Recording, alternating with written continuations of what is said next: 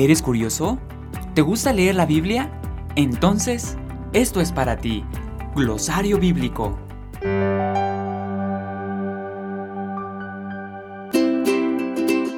¿Sabías que existen dos salmos que se repiten en la Biblia?